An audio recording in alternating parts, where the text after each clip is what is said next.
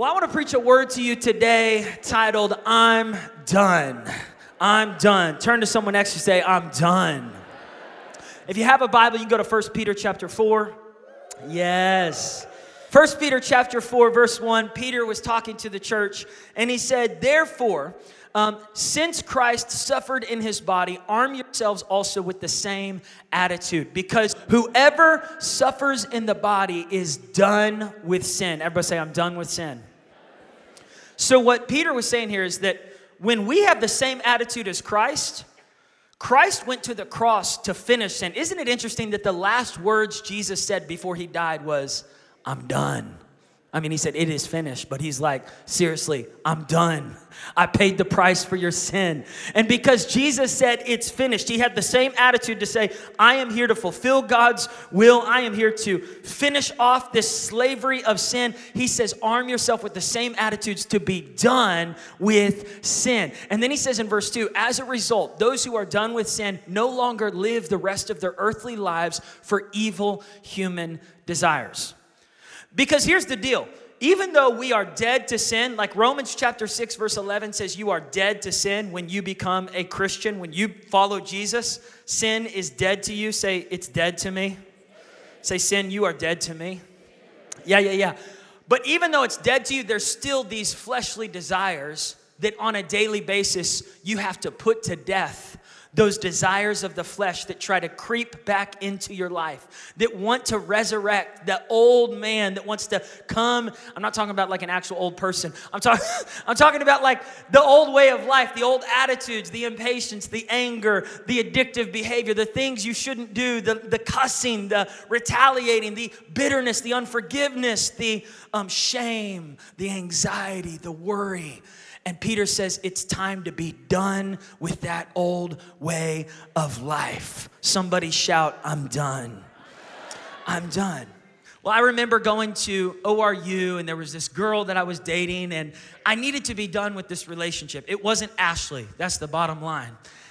And my friends even told me, they said, this girl, she's not really good for you, Paul.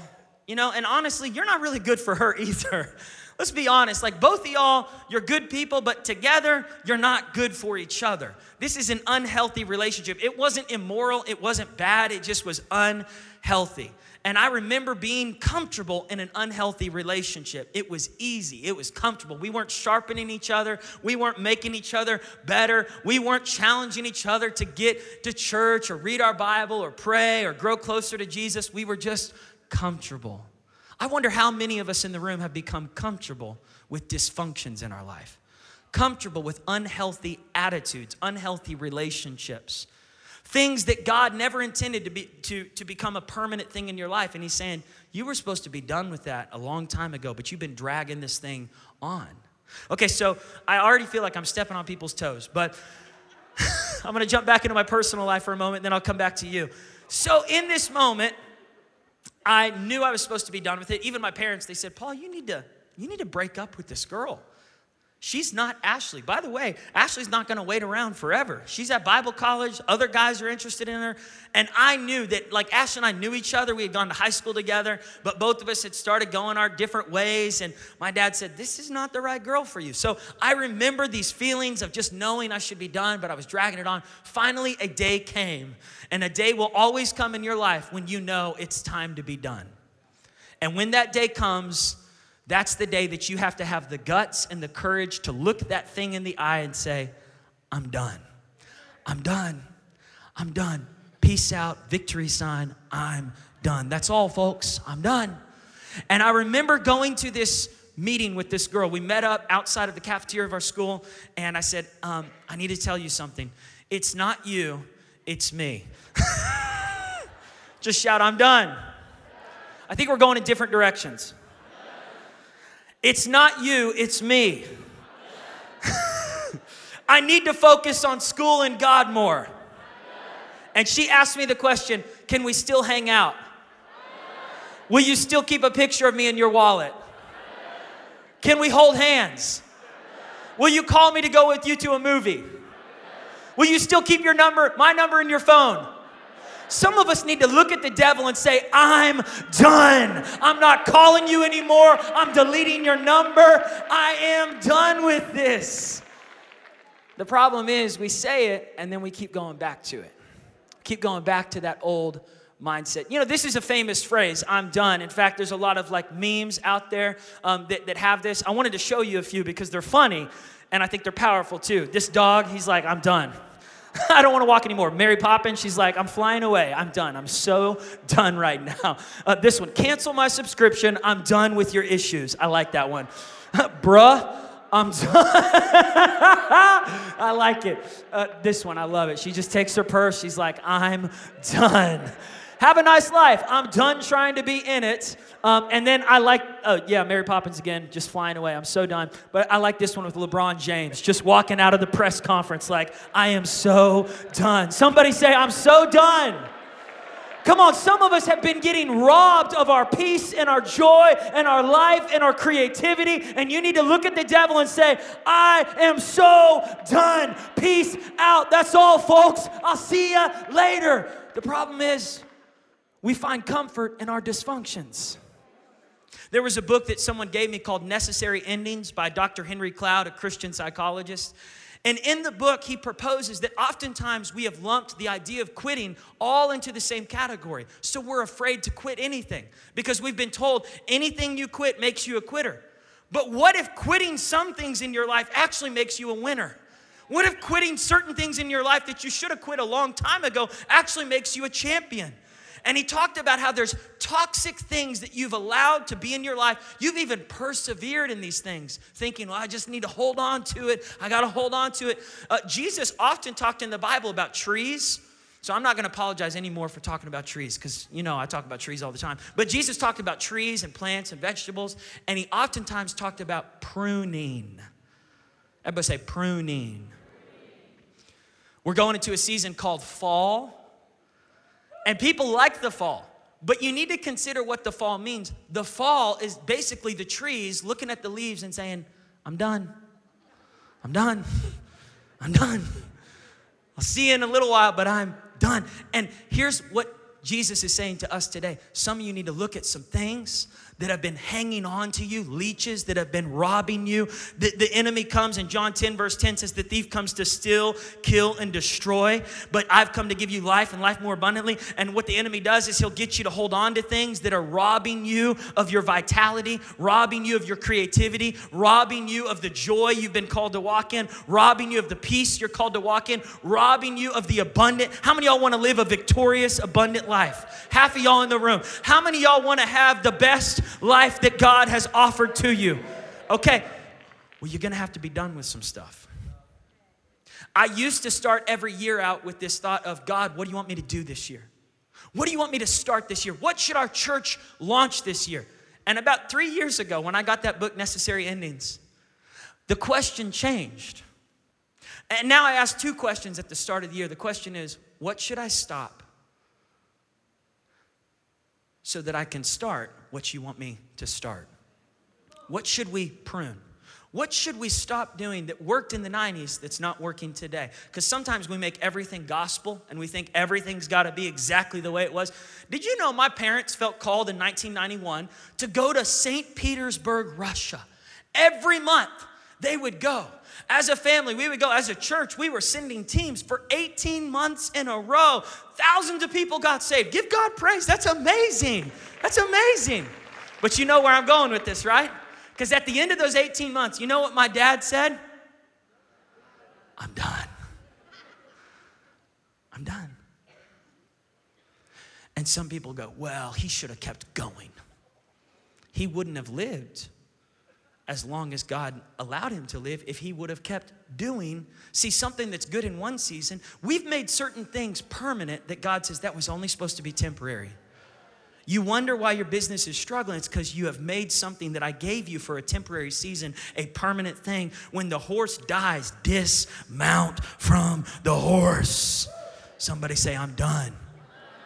We got to be careful, because if we don't get done with the wrong stuff, we'll be tempted to be done with the right stuff. Like 2 weeks ago, there was a young pastor who took his life. And it broke my heart, broke my wife's heart. We sat and we wrestled with tears and questions. And we thought in our minds, at what point does a pastor who loves Jesus, who preaches the word of God, get to a place where they finally say, I'm done? And I think it comes back to when you choose not to be done with the stuff God's called you to be done with, you start giving into the temptation to be done with the thing he's called you to be committed to. Like some of y'all might be listening to this message and go, see, I knew it. I'm supposed to be done with my marriage. Nope. Marriage is for life. It is a covenant relationship. Dear church, marriage is God's idea. One man, one woman for life. We stand for people to come together and stay together. But some of us are looking for excuses to be done with the thing God's called us to be committed to because we haven't divorced and broken up with the attitudes and the addictions and the pornography and the stuff that's robbing us of the vitality that God's called us to really be committed to. We've got to be done with sin so we can be committed to righteousness. I've got to be done with selfishness so I can be committed to selflessness and serving my spouse and my kids. If I don't know how to be done in this category, then I'm going to be tempted to be done in the category God's called me to be committed to. Some of us are more comfortable with our dysfunctions. We're more comfortable with our sin. We're more comfortable in our slavery. We like it. This is how the Israelites were. They actually liked being slaves to Pharaoh. Even though they wanted to be free, they were like, well, at least we get free meals. No, it's not free meals. You're literally working for those meals. Yeah, but, Pharaoh, he watches out for us. No, he whips you. He kills your kids. Like Moses was trying to get the Israelites out of the slavery of Egypt. Finally, he gets them out. And their mindsets are still so married to their old ways. They go, we had it better in Egypt. We didn't have to fight for food. It was given to us. They were so stuck in their old ways, they couldn't see what God was trying to do. Some of us need to say, today, I'm done with being a slave to sin. We need to sing that old song, na, na, na, na, na, na, na, na.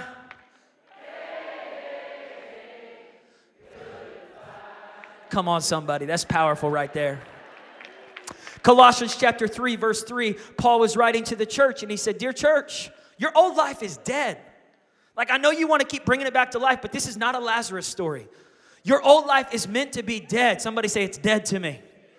He says your new life, which is your real life, like this is the real life, even though it's tough, arm yourselves with the same attitude of Christ, meaning I'm committed to fighting for the real life he's called me to walk in. John chapter 10, verse 10, the thief comes to steal, kill, and destroy, but I've come to give you life more abundantly, victorious life. How many of y'all want to have an abundant life? Okay, that's God's will for you. If you're here and you're going, no, I think God wants me to have a bad life, a poor life, a sad life, a defeated life. Listen, you're reading the wrong version of the Bible. Because the Bible says he wants you to have life more abundantly. But to have life more abundantly, you need to break up with anything that's holding you back from your destiny. You need to break up. You need to say, I am done with anything of my past, anything that's trying to creep into my present. So he goes on to say this in verse 5 of Colossians 3. He says, therefore, kill off everything connected with that old way of death. Somebody say, kill it. Kill it. You got to kill it. You got to slay it. You got to kill sexual promiscuity. You've got to kill impurity. Why? You go, well, Paul, it feels good in the moment. Sin costs you more than you want to pay, keeps you longer than you want to stay, promises you everything but leaves you with nothing. It's time to be done with that thing that's profiting off of your dysfunction. You need to say, I'm done with lust. I'm done with impurity. I'm done with doing whatever I feel like doing. The world says if it feels good, do it. And yet that's slavery to your feelings. I need to stop being so married to my feelings, and I need to break up with my feelings and tell my feelings, you need to bow down to my faith in God. Rather than making my faith follow my feelings need to follow my commitment to Christ. I'm arming myself with the same attitude of Christ. I am done with letting my feelings dictate me. He said it wasn't that long ago that you were living like this. You were in all of this stuff. And you didn't know better. You were in all of this stuff. You didn't know better. But then he goes on to say this, but now you know better. Like now you should be further along. Make sure it is gone for good. Somebody say gone for good. gone for good. I know for me, when I was younger, I got excited every year that I transitioned from elementary into middle school, into high school, and then into college. But wouldn't it be weird if I was like 23 and like Billy Madison, I had to go back to like first grade. And people were like, what's the adult doing over there? Why is he in this class with us? We're all 5 years old and he's like 30 years old. This is what happens. Oftentimes, we decide to follow Jesus and we get older, but we never grow up. And it's like, hey, you were supposed to graduate from that. Like you should have been done with that a long time ago. No shame, no condemnation. But today's a great day to say, I'm done. Because it's robbing you.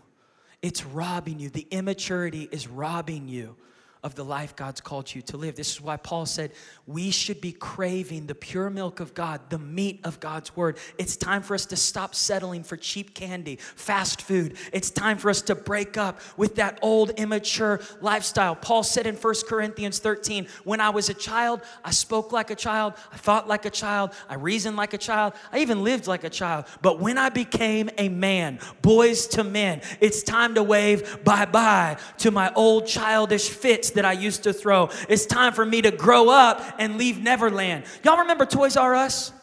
Rest in peace, R.I.P. Toys R Us, remember that?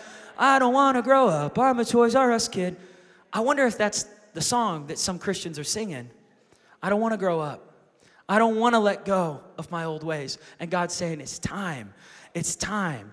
You know, Peter Pan on the movie Hook, when he finally left Neverland, he figured out that the greatest adventure of all was becoming a dad and growing up. And he said, death is nothing to be afraid of. Some of us are afraid of letting go of things because that fear of, do I have what it takes to do what he's asked me to do? You need to break up with that insecurity and start walking in that confidence God's called you to walk in. I'd rather live on the water walking with faith than stay in the boat of fear and insecurity and inadequacy. I'm done with the boat. I'm ready to walk on the water. Come on, church. Somebody say, I'm done. I'm done. I'm done. And I want to just talk to you today about some things that you probably need to be done with, that I need to be done with.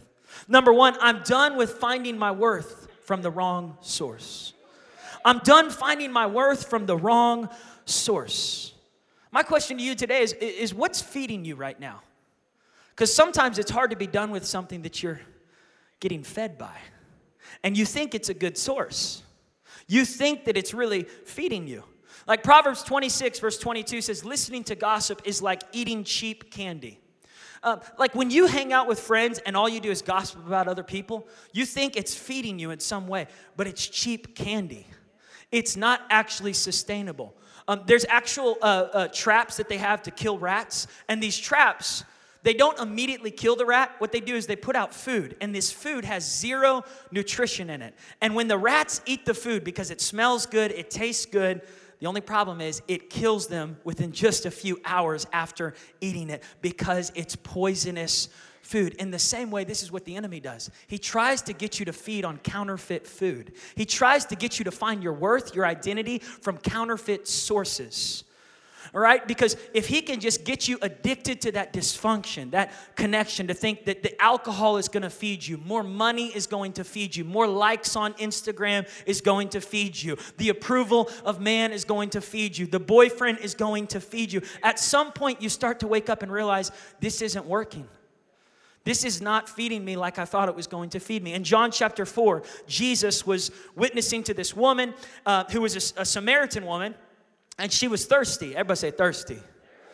Come on, there's some thirsty people here today. And this woman, she was trying to get a drink, and Jesus said, can I get a drink? And she said, why are you asking me for a drink? And he said, if you knew who was asking you, you would be asking me for a drink. And he said, the truth is, you've had 5 marriages that haven't worked out. And the guy you're living with right now, he's not even your husband. You've been going to men to try to fill a void in your life. There's a song that came out when I was in high school called God-Shaped Hole by Plum. There's a God-shaped hole in all of us. And it's a hole that only he can fill. But this woman had been going to man after man after man to try to fill the void in her heart, to try to fill the void in her soul. And Jesus calls her out on it. He says, that's not going to satisfy you. That's a counterfeit source. That is a broken cistern. That's an empty well. You're going to keep going after guy after guy after guy and be heartbroken after heartbreak after heartbreak. And he said, but the water I give you, it will sustain you. It will sustain you. She said, give me this water. He said, I am the Messiah. I'm the one you're looking for. All right? So then she goes off and tells her town. She says, could this be the Messiah? She doesn't confess him as Lord and Savior. The town doesn't come down to an altar call. Jesus is waiting on the response of his seed sowing the word into her life. Some of you are waiting on a harvest of seeds that you have sown, and you think the harvest is what's going to feed you. But watch what Jesus does. After sowing the seed, before there's any response, before there's any altar call, before there's any harvest, his disciples come up to him in verse 31 and they say, Rabbi, eat something. Everybody say, eat something. People will always try to get you to eat counterfeit things. Eat something, eat something, eat. They weren't talking about food. Jesus changed the conversation. It wasn't about physical food. He was talking about what feeds you. What makes you feel successful? What makes you feel significant? Where do you find your value, your identity, your worth?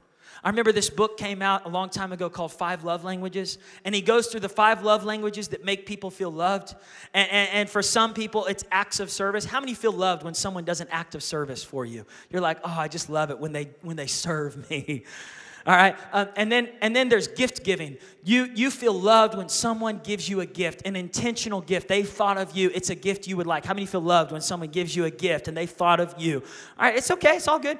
And then there's words of affirmation. How many of you are loved by words of affirmation? Okay, that's me too. Like some of y'all are like, I'm all 5 of them. I need all of them. That's what feeds me. Okay, that's cool. Okay, but for me, my number 1 is words of affirmation. And so when people are like saying nice things, I'm like, oh, it feels good. And God's checking me. He's like, check your consumption. Because their affirmation is fast food. And I know in the moment it feels good, Paul. But you need a sustainable source. And if you're finding your worth off of what people say to you or say about your sermons. Here's something God said to me this past week. He said, when people respond to your message at the altar call, you are attaching the worth of your life as a preacher, as a pastor, to their response to the word. But I want you to look at what Jesus did. Before there was any altar call, before anyone came back to him after he sowed the seed, he said in verse 33, I have food that you know nothing about.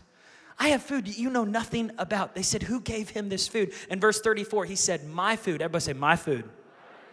In other words, what feeds me, what makes me feel worthy, where I find my identity, my source of worth and value, my food is to do the will of him who sent me and to finish his work. In other words, Jesus said, I am fed by sowing the seed, not reaping the harvest of the seeds I've sown. So I feed with my seed. You say, but I thought I'm not supposed to eat my seed. I'm supposed to sow my seed. Yes, but find your food in the satisfaction, in the action of sowing the seed, rather than waiting for people to respond to the seed that you sowed. This set me free this week. God said, Paul, your sermons are always good no matter who responds to them, because you sowing the seed is where the food is really at. You can't control the soil. All you can do is sow the seed. So find your value, find your worth. Some of you, when you go to work, you're waiting for people to like you. You're waiting on a paycheck to feel fed. You're waiting to get a promotion, a bonus. You think a new car is going to feed you. Solomon said in Ecclesiastes 4, this is chasing after the wind. And wind looks different for all of us. Chasing after the wind for some of you is chasing after more Instagram followers, more likes on Facebook, more comments from people, hand claps, applause. It makes for thirsty preachers and hungry daddies and hungry, like we're never going to be enough until. John Mayer even wrote a song about this. He said, what is it about this feeling that I'm never good enough? Like he is one of the songwriters of our time, one of the wealthiest, most successful secular songwriters, but yet he admits and confesses, I never feel good enough. And is it ever going to be washed out, or is it in the blood? Am I born with this generational curse of never feeling good enough? Until you let Jesus define your worth and value, you will never be good enough. No matter how much money you make, no matter what car you drive, no matter how much fame you get, no matter how many hand claps you get. And I appreciate those golf hand claps you just gave me right there, but I'm finding my food by preaching his word, not by your reaction to his word. Come on, somebody. Somebody say, I'm done finding my worth from the wrong source. Jesus said, my food is to do the will of him who sent me. But he also said in Matthew 4, verse 4, man shall not live on bread alone, but by every word that proceeds from the mouth of God. In other words, I'm not just feeding on my obedience to God, I'm feeding on what God says about me, not what people say about me. I'm done attaching my worth and my value to what people say about me. Secondly, I'm done letting the enemy control the inner me. I'm reclaiming my imagination. I'm taking back my most valuable asset. My mind belongs to Christ. We need to tell the devil today, get your hands off of God's property. My mind is the mind of Christ. I'm getting my creativity back. I'm getting my joy back. I'm getting my peace back. I'm not going to be stressed. I'm not going to be anxious. I'm not going to be triggered. I'm not going to be short-fused. I'm not going to be tormented. I'm getting my mind back. The enemy wants to control the inner me. Why? Because if he can get on the inside of you, this is what happens in sports. Athletes try to get in each other's heads. When you're guarding someone in basketball, they'll try to talk smack to you. When you're shooting a free throw, they'll try to say stuff to you. The fans will wave things at you. They teach these guys when you're at the free throw line how to handle all the distractions, because what happens is if they get in your head, they can mess with your behavior. If they get in your head, they can mess. If they can get on the inside, they start dictating the outside. And what we've got to decide today is that we are done letting the enemy control the inner me. Right? Because I don't want the enemy stealing my peace. I don't want the enemy stealing my joy. Jesus said in John 16, verse 22, the joy that I give you, no one can steal. No one can take. In other words, joy is my job. It's my thing. But if I give it away, that's the only way it leaves me. So I've got to get my joy back. Somebody say, I'm getting my joy back. I'm done letting the enemy rob me of the joy of being thankful and being happy today. I took a personality test this last year, and my personality I scored as an enthusiastic person. Surprise. I'm enthusiastic. This is the real me. What you see is what you get. But one of the things it said on the personality test is your personality has a hard time enjoying the present. The unhealthy side of the enthusiastic personality is that they're always excited about the next thrill, the next adventure, the next season, the next building, the next project, the next campus, the next. And so you have to work hard to really take control of your inside to determine that you are going to enjoy today. My dad used to say this, because I think my dad also had to struggle with this too at times and overcome it. He would pause in the middle of moments where he was believing for a breakthrough, and he would say, this is it. This is it. This is the day that the Lord has made. What was he doing? He was taking control of his inner self. He was saying, hold on, the enemy's trying to stir up this anxiousness that I can't be happy until this thing works out, until they get this thing finished, until ORU gets out of debt, until Victory finishes the sanctuary, until we finally have this, until my kids get through that, until we graduate here. And you got to get back and go, no, this is the day the Lord has made. I'm done waiting on a future season to be happy. I'm done waiting on my kids to get right with God until I start praising the Lord. I'm done waiting for things to turn around in my company to start feeling peaceful again. I'm done delegating the inner me to someone on the outside of me. I'm taking authority of my peace today. I'm taking authority of my brain today. I'm getting my Come on, Jesus, take a praise break in this place. Somebody say, I'm getting my mind back. I'm getting my mind back. Philippians is a book all about the inside. Paul was in prison, and he was learning to turn a prison into a palace because he took control of his inner self. This is why he said in Philippians chapter 4, verse 4, rejoice in the Lord always, and again I say, rejoice. Why should you rejoice, Paul? You're in prison. You're in chains. You're in a dark dungeon where the city sewage comes down and the rats are all around you, and it's nasty and it smells bad. But Paul was saying, I'm not letting the outside dictate the inside.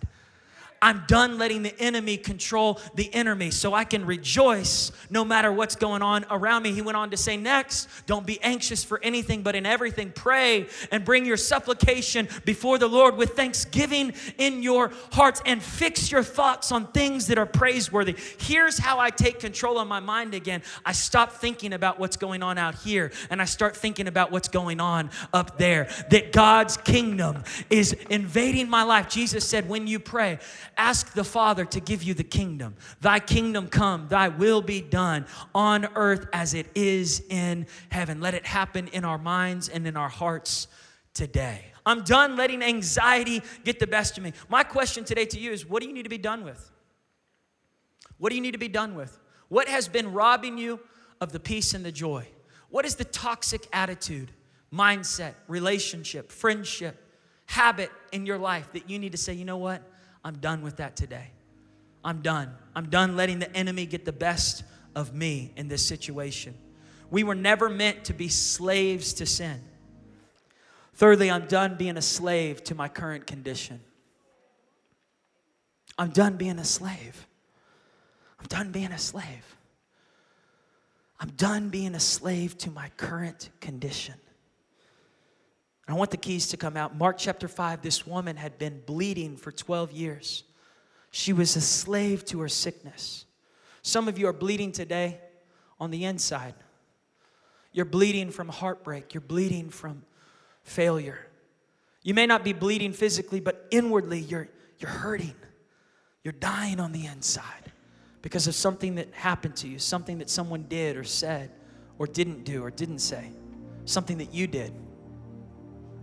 And you feel ashamed. And the enemy's just been keeping you in bondage, keeping you in the slavery to shame, the slavery.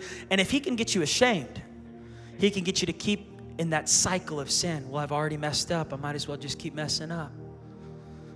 If he could keep you in condemnation, he just keeps you repeating that same addictive behavior.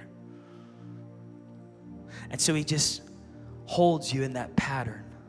And you're in a holding pattern. You feel stuck. And you're going, am I ever going to get off of this treadmill? Am I ever going to get out of this rat race? I just feel so enslaved to it. I got good news for you today. Who the Son sets free is free indeed. And you will know the truth, and the truth will set you free. I remember watching this movie with my wife. It was a chick flick. It was her turn to pick the movie. And it was about these two girls that switched places. One lived in America, one lived in England. And they were both going through their own crisis in relationships. And so they decided to do like a vacation rental by owner, and they switched places, strangers. You can do that. You can go stay in a stranger's house. I'm not going to do it, but you can do it. And so one of them had just got done with a bad breakup. The other one was attached to a guy that never really liked her. And she was so into this guy, but he was not that into her. But he was profiting off of her need for him. So he would call her and say, I need you to do something. Oh, I'll do it. I need you to finish a project. I'll do it. With the hope that one day he was going to propose to her. I'm watching this movie with Ashley, and I'm like, oh my goodness, this guy's a punk. When is she going to finally wake up? And my wife was like, just wait till the end of the movie. You'll see. And I was like, have you seen this? She's like, yeah, about 20 times. All right. And the movie goes on, and this girl is just a slave to this guy. And I just wonder, in the room, some of you have relationships. People are benefiting off of your insecurity. They're profiting off of your dysfunction. The drug dealer always has a job as long as the drug addict keeps coming back. But the second the drug addict goes, I'm done. I'm done. I went to rehab. I had a spiritual encounter, and then I put practical application with the spiritual revelation, and I pressed through the rehab, and I don't need you anymore. You just lost my money. I canceled my subscription. Take me off the list. All of a sudden, the enemy gets mad. The demons start trembling because there's a church called Victory that's setting people free from slavery. Holy Spirit, come on. I'm just going to preach. I'm almost done with preaching about being done. Kind of like some of you are almost done with sin. And God's like, you keep circling the airport. You need to land the plane. You need to be done. Well, finally in this movie, this woman, towards the very end of the movie, the guy calls her and he keeps coming back. He keeps, using her and using her and using her. And she's just getting beat up in her emotions. She's bleeding. And finally in this moment, she has this wake up call where she's like, I'm done. I'm done. And I looked at Ashley, I was like, is she done this time? Like legit done? Like she's not going back, like she's erasing his number from his cell phone. My wife's like, she's done. And I'm like, yes, come on. We're like shouting at the movie screen like we made it happen. We're like, yes, you go, girl. Because she tells that guy, she goes, I'm done. I'm done with you. I'm done. Don't call me anymore. Don't come back to my front doorstep. I'm done. And Ashley was like, you go, girl. You go, girl. I was like, yes, giving each other high fives. Why? Because we understood the power of what just happened. She was free.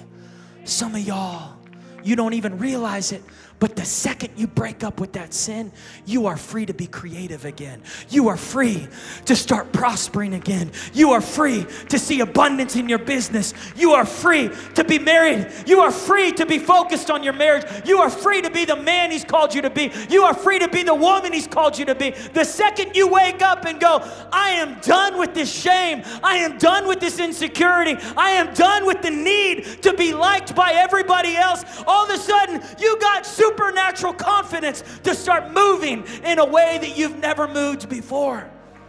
And something happened with this woman in Mark chapter 5. She had been bleeding. She had been defeated. And it says that she had gone to doctor after doctor after doctor searching for a cure. And it says she spent all the money she had trying to get better, but she only got worse. Again, the enemy prospers off of our dysfunctions. At some point you go, I am done with these cigarettes. I am done with this porn. I am done with these side hustle things that I've been doing that I know I should not be doing. And I am done living in this shame. And I am done living in these addictions. And I am done living in this fear. She finally got sick and tired of being sick and tired. And watch what happens in verse 27. She found out Jesus was coming.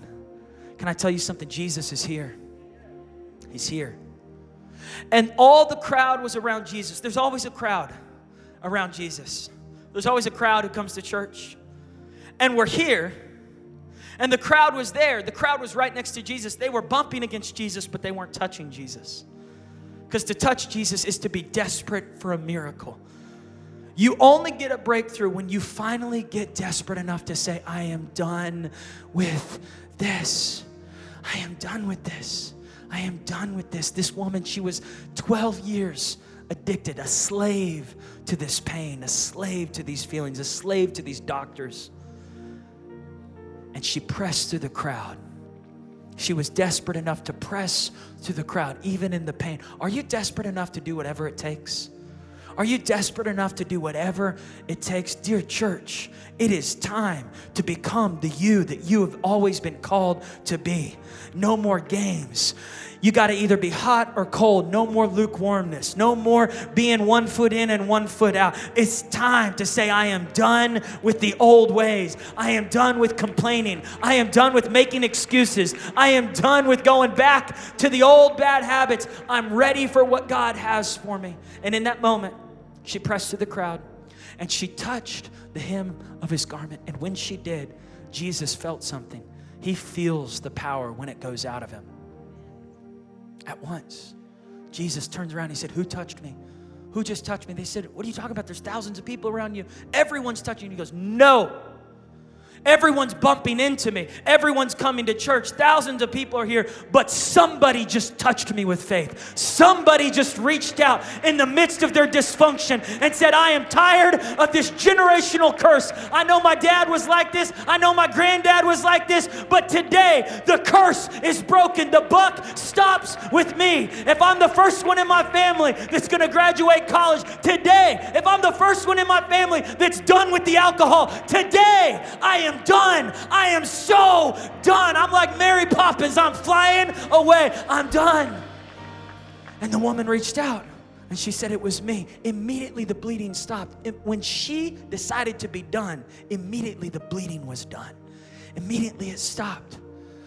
Immediately it broke off of her. I'm done making excuses for my bad behavior. I'm done procrastinating who God has called me to be. I'm done waiting on a future season to really start living free. I'm done waiting until a building is finished to start celebrating what God is doing in this ministry. I'm done waiting on a harvest of my seed to start celebrating the action of simply sowing and being and showing up and doing the hard work and doing it for the glory of God. I'm done waiting on people's words to make me feel confident. I'm finding my value and my worth in Christ. Somebody say, I'm done. Stand up on your feet. I am truly done. At the end of your row, there's white index cards. Would you please pass them down? Everybody take one. Today, this is an altar call for the whole church. I want you to write down what you need to be done with today, what you are choosing. You're saying, I am done with this pride. I'm done with an arrival mindset. Some of you feel like you've arrived, and God's saying, no. If you would have arrived, you'd be dead. There's breath in your lungs. That means I'm not finished with you yet. You need to stretch that finish line out and start dreaming again. Start believing again.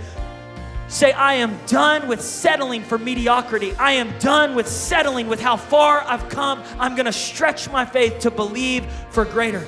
I want you to write down on this card, everyone, write something down to say, I am done with this. I am done with this sin.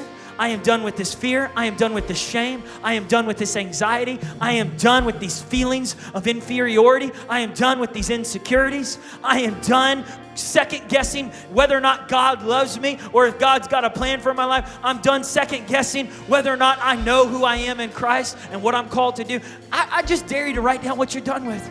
And in just a moment, I'm going to ask you to bring that card and leave it at the altar today and never come back to get it, because you're going to bury that thing. You are going to bury that thing. You are going to say, today, I'm done with this. And here's what you need to know. Next week, I'm going to pick up on this in our new series, but I'm going to tell you something right now. Just because you say you're done doesn't mean that the work is done. So on Monday, here's what you got to do. You got to start one day at a time. Everybody say one day at a time. On Monday, when you're tempted to sleep in, stay in the bed, stay in the couch, not do what you need to do, you need to tell your body, I am done being lazy. I am getting out of bed today and I am going to work. I dare you to wake up 15 minutes early tomorrow and spend some extra time in prayer and in the Word of God. Just say, I am done with letting my feelings keep me in this bed. On Wednesday, when you're tempted to gossip with your coworkers about your boss and your supervisor, you just need to tell yourself, I'm done with gossip. I'm done standing in conversations that are toxic to my destiny. So I am removing myself from this situation. I'm canceling my subscription today. Let me tell you something right now. My wife and I, we were going through our budget this past year, and we discovered something on our account that we had missed. Every month we were getting charged $8.99 for something that we weren't even using. I was like, what? Why is this on our account? We called the company. We said, we thought we canceled. They said, no, you never canceled it. I said, well, please, I'm telling you right now, it's over. We're done. We're canceling this. We had 10 months of paying for a subscription that we weren't using. $8.99. That's like $100, right? I don't know. I'm done with high school. I'm done with math. Don't make me go back. I'm done with that. But here's the point. They were profiting. The thief comes to steal, kill, and destroy. The enemy has you subscribe to some stuff you don't even realize he's just taking from you. Month after month, he's taking from your marriage. He's taking from your body. As long as you keep going back to that same diet, as long as you keep going back to that same guy, that same stuff, and the enemy just keeps on robbing you secretly. And that day we said, no, cancel the subscription. It's over. We're done with that. Today, that's what you're going to do. You're going to bring these cards down and you are saying, Satan, I am done. I am done. I'm no longer a slave to fear. I am a child of God. Are you ready for it, church? Are you ready? All right, I want you to leave your seats, come down and bring it to this altar.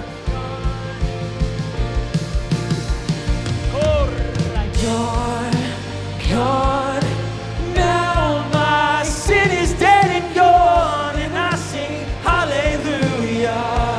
Done, done, oh done, oh done. He is risen, it is done, and I sing hallelujah. Whoa,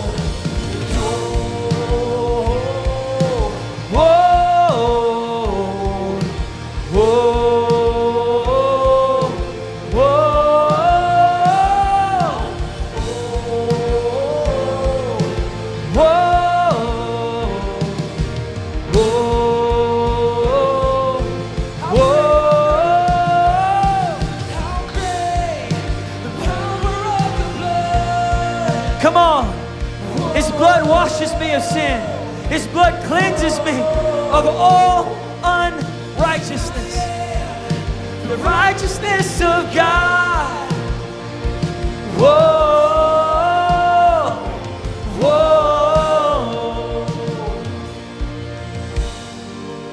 Gone. Now my sin is dead and gone, and I sing hallelujah. Come on, church, today is a new day in your life. Today is a new day in your family. Today is a new day. You're getting out of the dysfunction. You're getting out of the sin. You're getting out of the darkness. You're rising up. You're becoming who He's made you to be. And I want you to think of something. This is what Paul said in Philippians 3. He said, I'm forgetting those things that are behind me, and I'm pressing on towards what is ahead. What is it about? It's about the life God's called you to live. It's not about getting rid of a bad thing, although that's what it takes. It's about pursuing something greater. It's about pursuing the life that He's called you to live. Come on, victory is not just a church you go to. It's a life you can experience in every area, in your thoughts, in your words, in your heart, in your marriage, in your family, in your health, in your friendships, your relationships, who you're dating. God wants you to have victory over your purity. He wants you to have victory over your decisions, over your choices, in your finances. Come on, isn't this beautiful today, seeing this altar packed with decisions to say, I am done with this. I am done with this. Come on, what a beautiful day, church. I want you to pray this with me all over this room. Say, Jesus, I'm all yours. I repent of sin. I receive your forgiveness. I confess you as my Lord and Savior. I'm done doing things my way. I want your will to be done in my life. So Lord, I'm committed to you. And I thank you for your Holy Spirit, your grace that empowers me to walk in victory. In Jesus' name, amen and amen. God bless you. I love you, church.